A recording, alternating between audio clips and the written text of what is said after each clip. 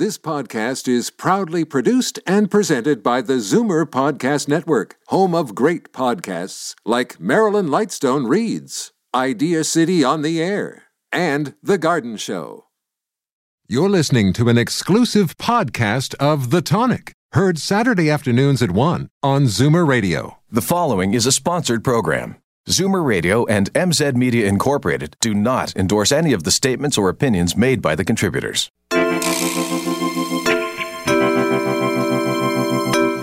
If you build a building for the long term, you want to maintain it.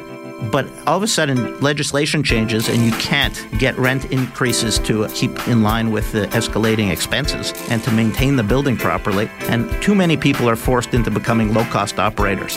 Number one, there was no supply. But number two, there was no ability to increase rents. So we were at a standstill for a very long time. Welcome to The Tonic. I'm your host, Jamie Bussin, and we're here to talk about your health and wellness-related issues. On today's show, we're going to learn why there are so few new apartment buildings in Toronto. Also, we're going to talk about the sex trade in Canada. And lastly, the natural treatment of allergies. But first, a little bit of business. Support for today's show comes from the Benvenuto Group. The Benvenuto Group is an owner and developer of quality high-rise condominium and rental properties in Toronto and Montreal. The Benvenuto team is passionate about delivering quality living spaces, top lifestyle amenities, important services, and innovative design tailored specifically to its residents in every particular submarket.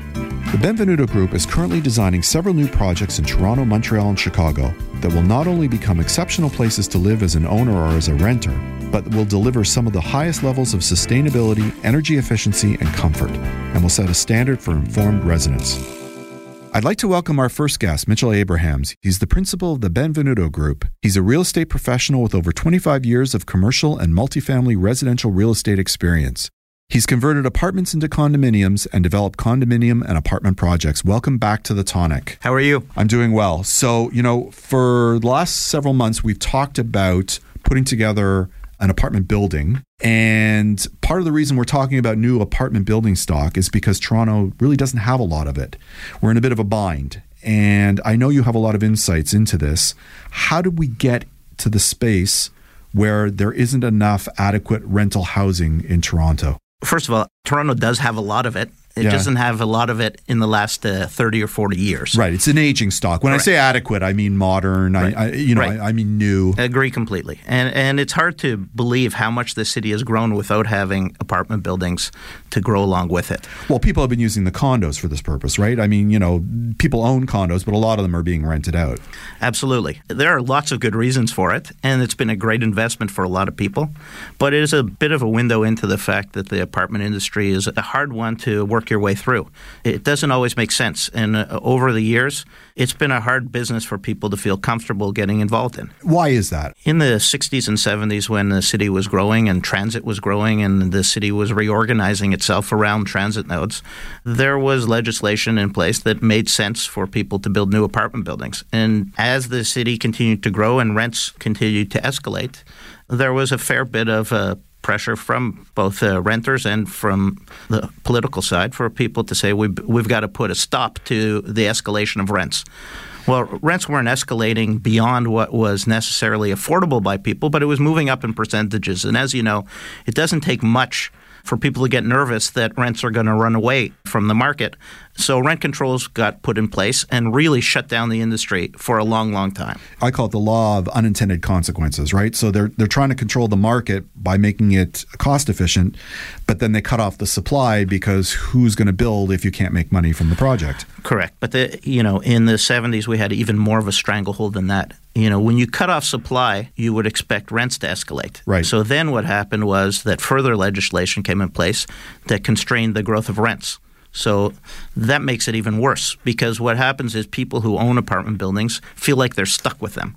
And they no one builds an apartment building with the intent of wanting to be a slumlord. There may be people who buy apartment buildings over time with that strategy, but if you build a building for the long term, you want to maintain it. But all of a sudden, legislation changes and you can't get rent increases to keep in line with the escalating expenses and to maintain the building properly. And too many people are forced into becoming low-cost operators. So it was a double whammy. Number one, there was no supply, but number two, there was no ability to increase rents. So we were at a standstill for a very long time.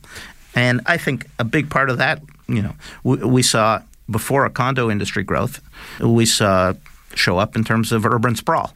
People kept moving further and further from the city and to suburban markets, which some people think is a great thing because people got to own single-family homes. But at the same time, we saw where it doesn't add up. Right, exactly. With traffic, time, space allocation not being efficient. Correct. Transit not being built and not being viable, so that, it takes time until people need to take a leap and say, you know what, we want people living in the city. We want to make use of the services and the whole social aspect of living in a vibrant metropolis.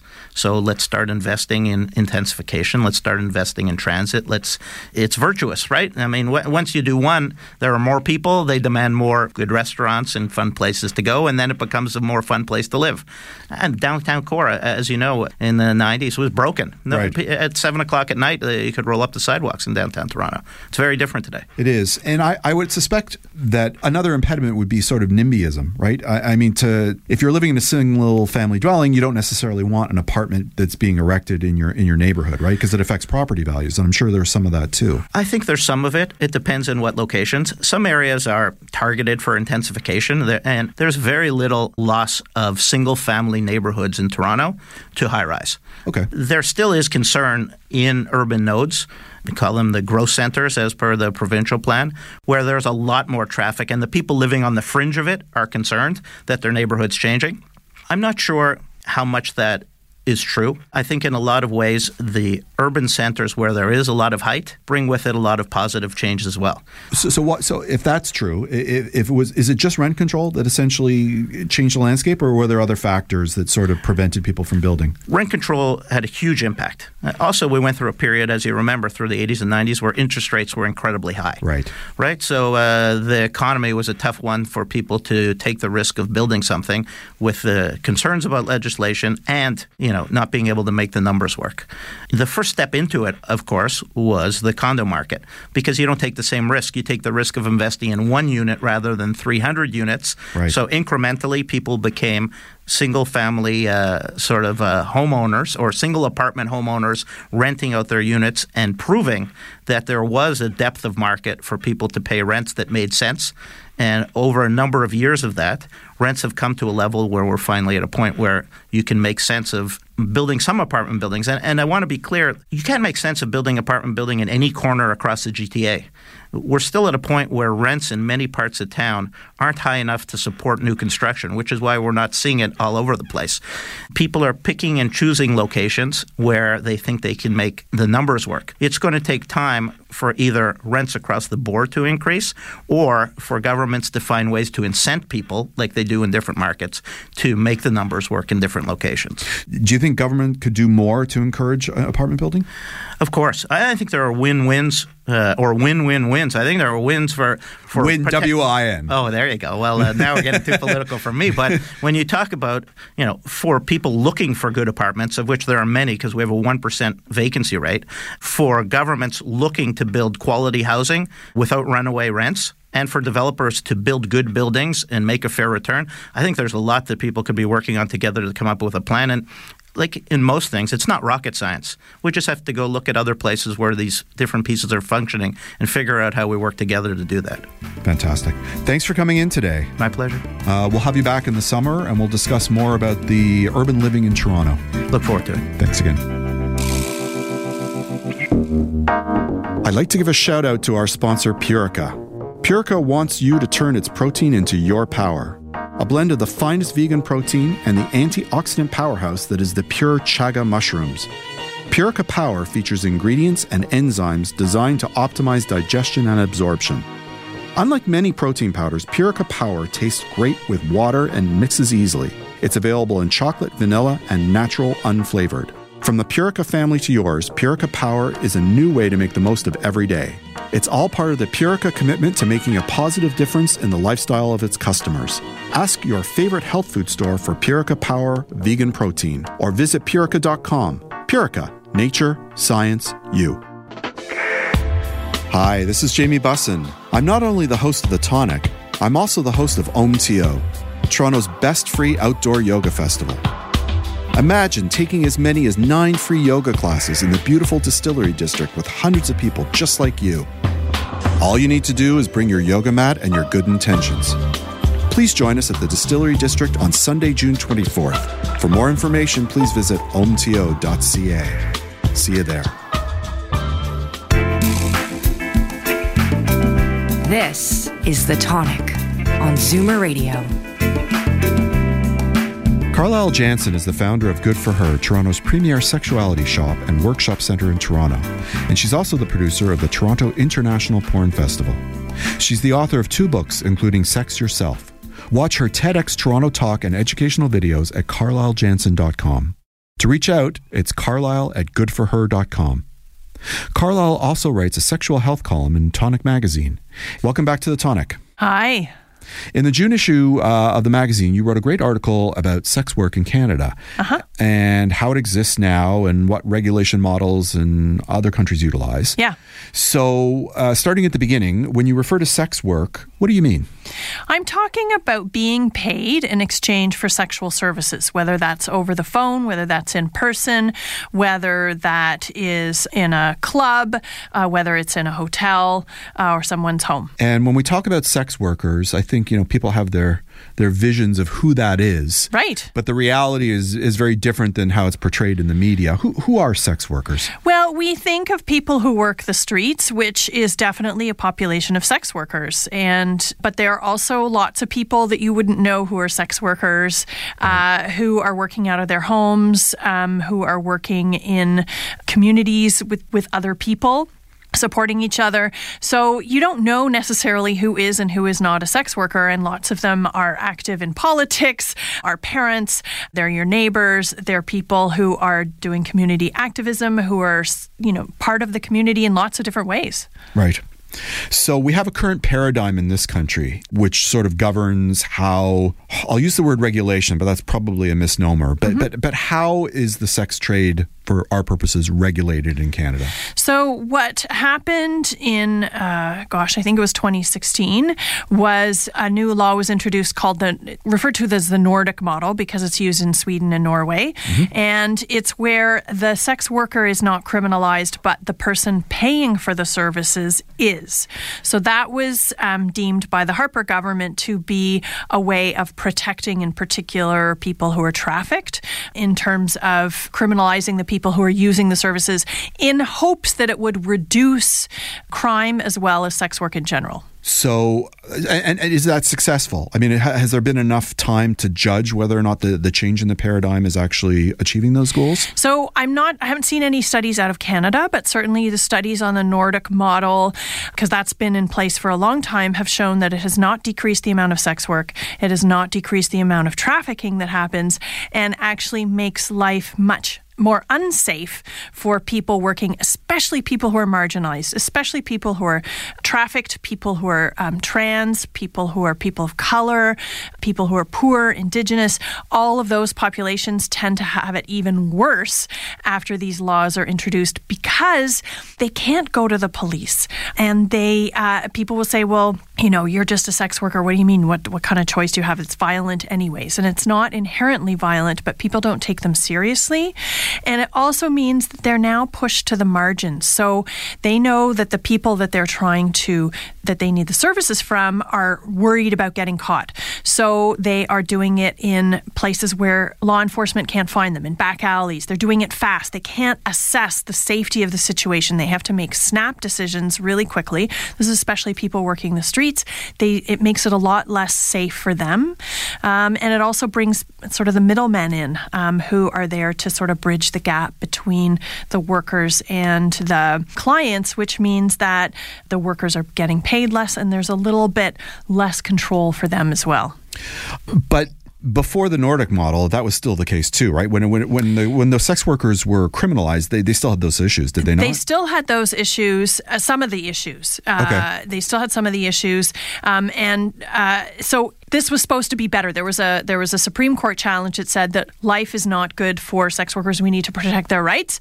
And so this is what the Harper government brought in, whereas what the workers themselves were asking for was the New Zealand model, where it's decriminalization in general. And what are the pros and cons of that model? So the pros of those models is that people can work together. They can go to law enforcement and say, I'm not being treated well by my employer. They're allowed to refuse services to work with a certain client if they want to. They're allowed to ask for whatever safer sex supplies they want.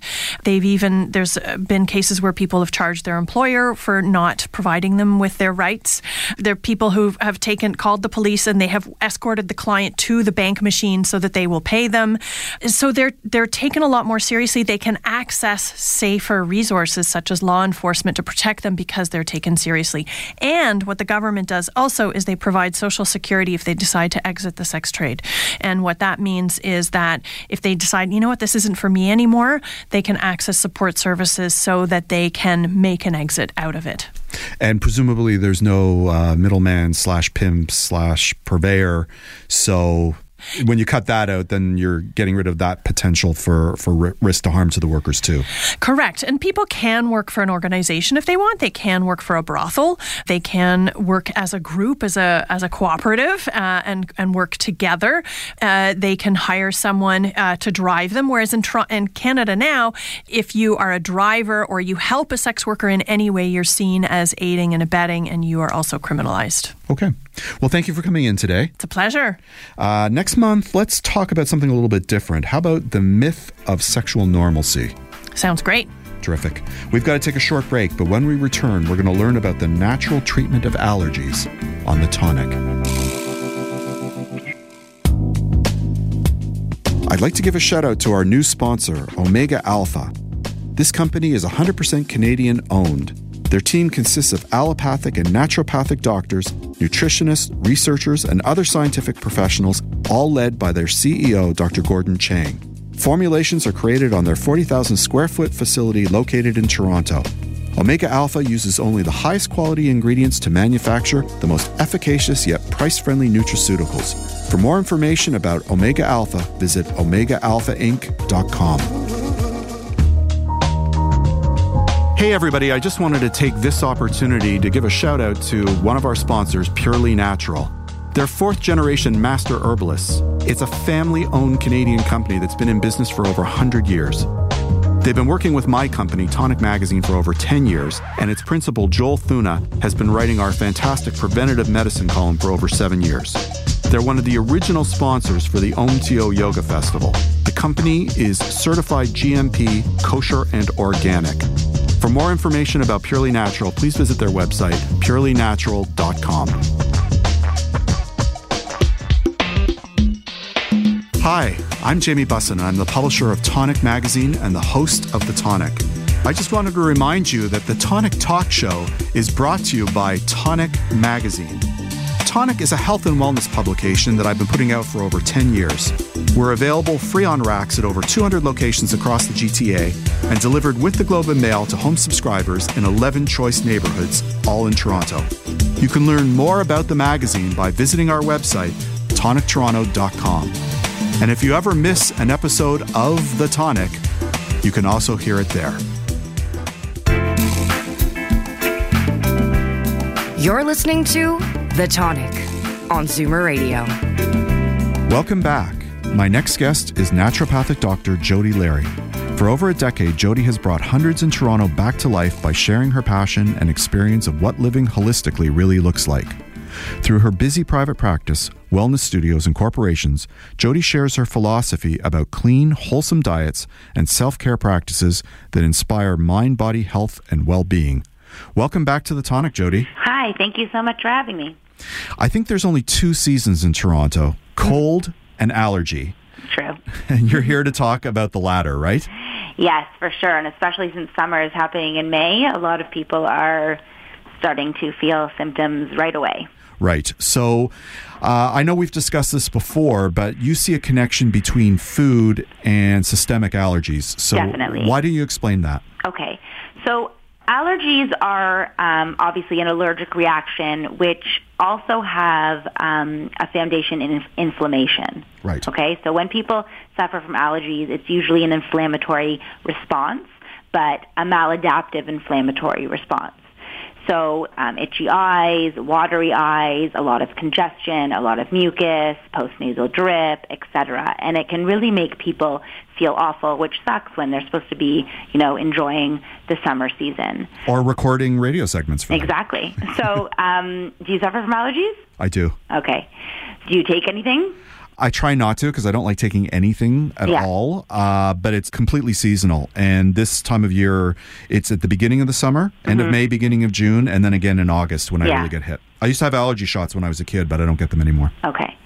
So there is a huge connection with diet, and the reason being is that anything that is going to breed inflammation in the body is going to worsen your allergies. Oh.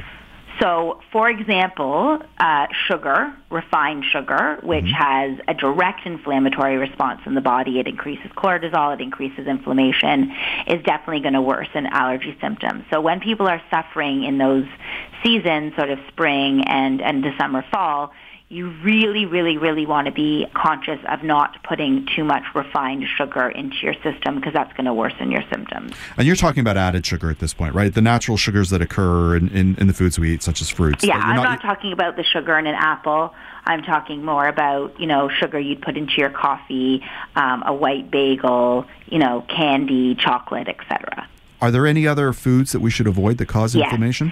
So the main food that you want to avoid for inflammation and allergy specifically, especially if you have a type of allergy that causes a lot of mucus and phlegm, so if you're congested or you have postnasal drip or your nose is running a lot, dairy is the worst thing for that. I knew you were going to say that. Yeah. Dairy is very phlegmatic in general. Yes. It happens to be a very phlegmatic substance. So whenever you're suffering from anything and there's phlegm or mucus involved, you do not want to have any dairy in your system. So I would instruct anyone through the whole allergy season, and actually about 2 weeks to a month before, to completely eliminate dairy. And why I say 2 weeks to a month before is because you want to prepare your system. And if you get the dairy out, then your system, there won't be a lot of phlegm and mucus there, so that when the allergies come, it'll be more dried up.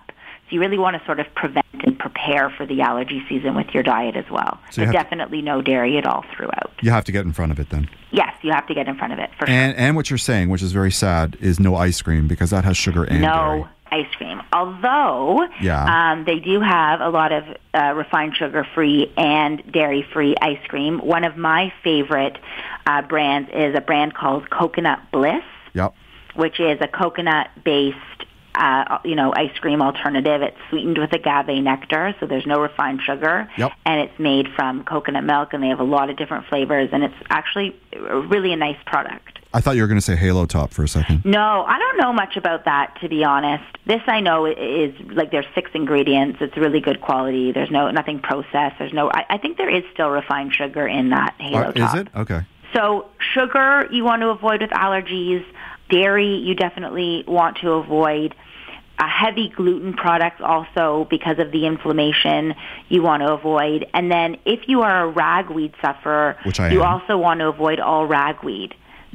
So things like chamomile tea, sunflower seeds, actually iceberg lettuce, those kinds of things which you would not maybe think too much about, you also want to avoid. What's the connection between lettuce and ragweed? So they're iceberg lettuce, sunflower seeds, chamomile, dandelion, they're all actually part of the ragweed family. I didn't know that. Yeah. So they will worsen. If you're allergic to ragweed, they will worsen it. So drinking a chamomile tea is the worst thing you can do for your allergy. I don't even like chamomile. That's not an issue. But I do have sunflower seeds and I have salad. Sunflower seeds also come from ragweed, the ragweed family, as well as iceberg lettuce. Huh. Yeah, okay. So you'd want to avoid that whole group of foods as well. And then, it's not just about avoiding. There's also a lot of foods that you can bring in that will help. I was going to ask you. So what can people take if they're suffering from allergies? Okay, so my favorite supplements when people are suffering, I really don't want people dependent on the Reactin and the Benadryl and the Claritin and all that stuff, because they can actually have a worsening effect. So they'll dry you up, but then your body will sort of compensate by producing more. They also can have a lot of, lethargy symptoms, etc. So I usually recommend, and again, 2 weeks before you start suffering or right away, when you start suffering, my favorite product is something called Quercetin, Quercetin. The brand I like is Thorne, although any good quality brand is fine. And Quercetin actually helps to block the allergy receptors. It's an anti-inflammatory specific for allergies. And you'd want to take about 1 capsule 2 to 4 times a day, depending on how bad your allergies are, and it's fantastic. Are there any other supplements that you would recommend? Yes. I also like working with homeopathic remedies. So there's a lot of combination homeopathic specifically for allergies. Boiron, Boiron, they're a manufacturer, and they have combinations for different symptoms. So, for example, they have, for people who suffer more with the eyes, they'll have a combination homeopathic for that. For people who just have sort of runny nose, itchy throat, they'll have a combination homeopathic just for that. And they're great products and absolutely no side effects. So I find if people can avoid the dairy, the gluten, the sugar, if they can take the Quercetin and one of these combination homeopathic remedies, they really will suffer a whole lot less. Well, that's fantastic advice. Thank you for coming in today. Okay, thank you. And next month when you come back, you're going to talk about keeping healthy through the summer season. Is that right? We look forward to hearing from you. Okay, take care. Thanks. And thank you for listening to The Tonic. You can download this episode as a podcast on zoomerradio.ca and thetonic.ca. For articles written by Carlisle Jansen, be sure to pick up your copy of Tonic Magazine. Tonic's available on racks at over 200 locations across the GTA and delivered with the Globe and Mail to home subscribers in 11 choice neighborhoods in Toronto. Or you can visit our website at tonictoronto.com. Please join us next week on the show when we'll discuss, among other things, how mindfulness can help us cope with anxiety and buy it or make it recipes. Until then, this is Jamie Bussin wishing you a healthy and happy week. Please consult a healthcare professional before starting any diet, exercise, supplementation, or medication program. This has been a paid announcement. This podcast is proudly produced and presented by the Zoomer Podcast Network, home of great podcasts like Marilyn Lightstone Reads, Idea City on the Air, and The Garden Show.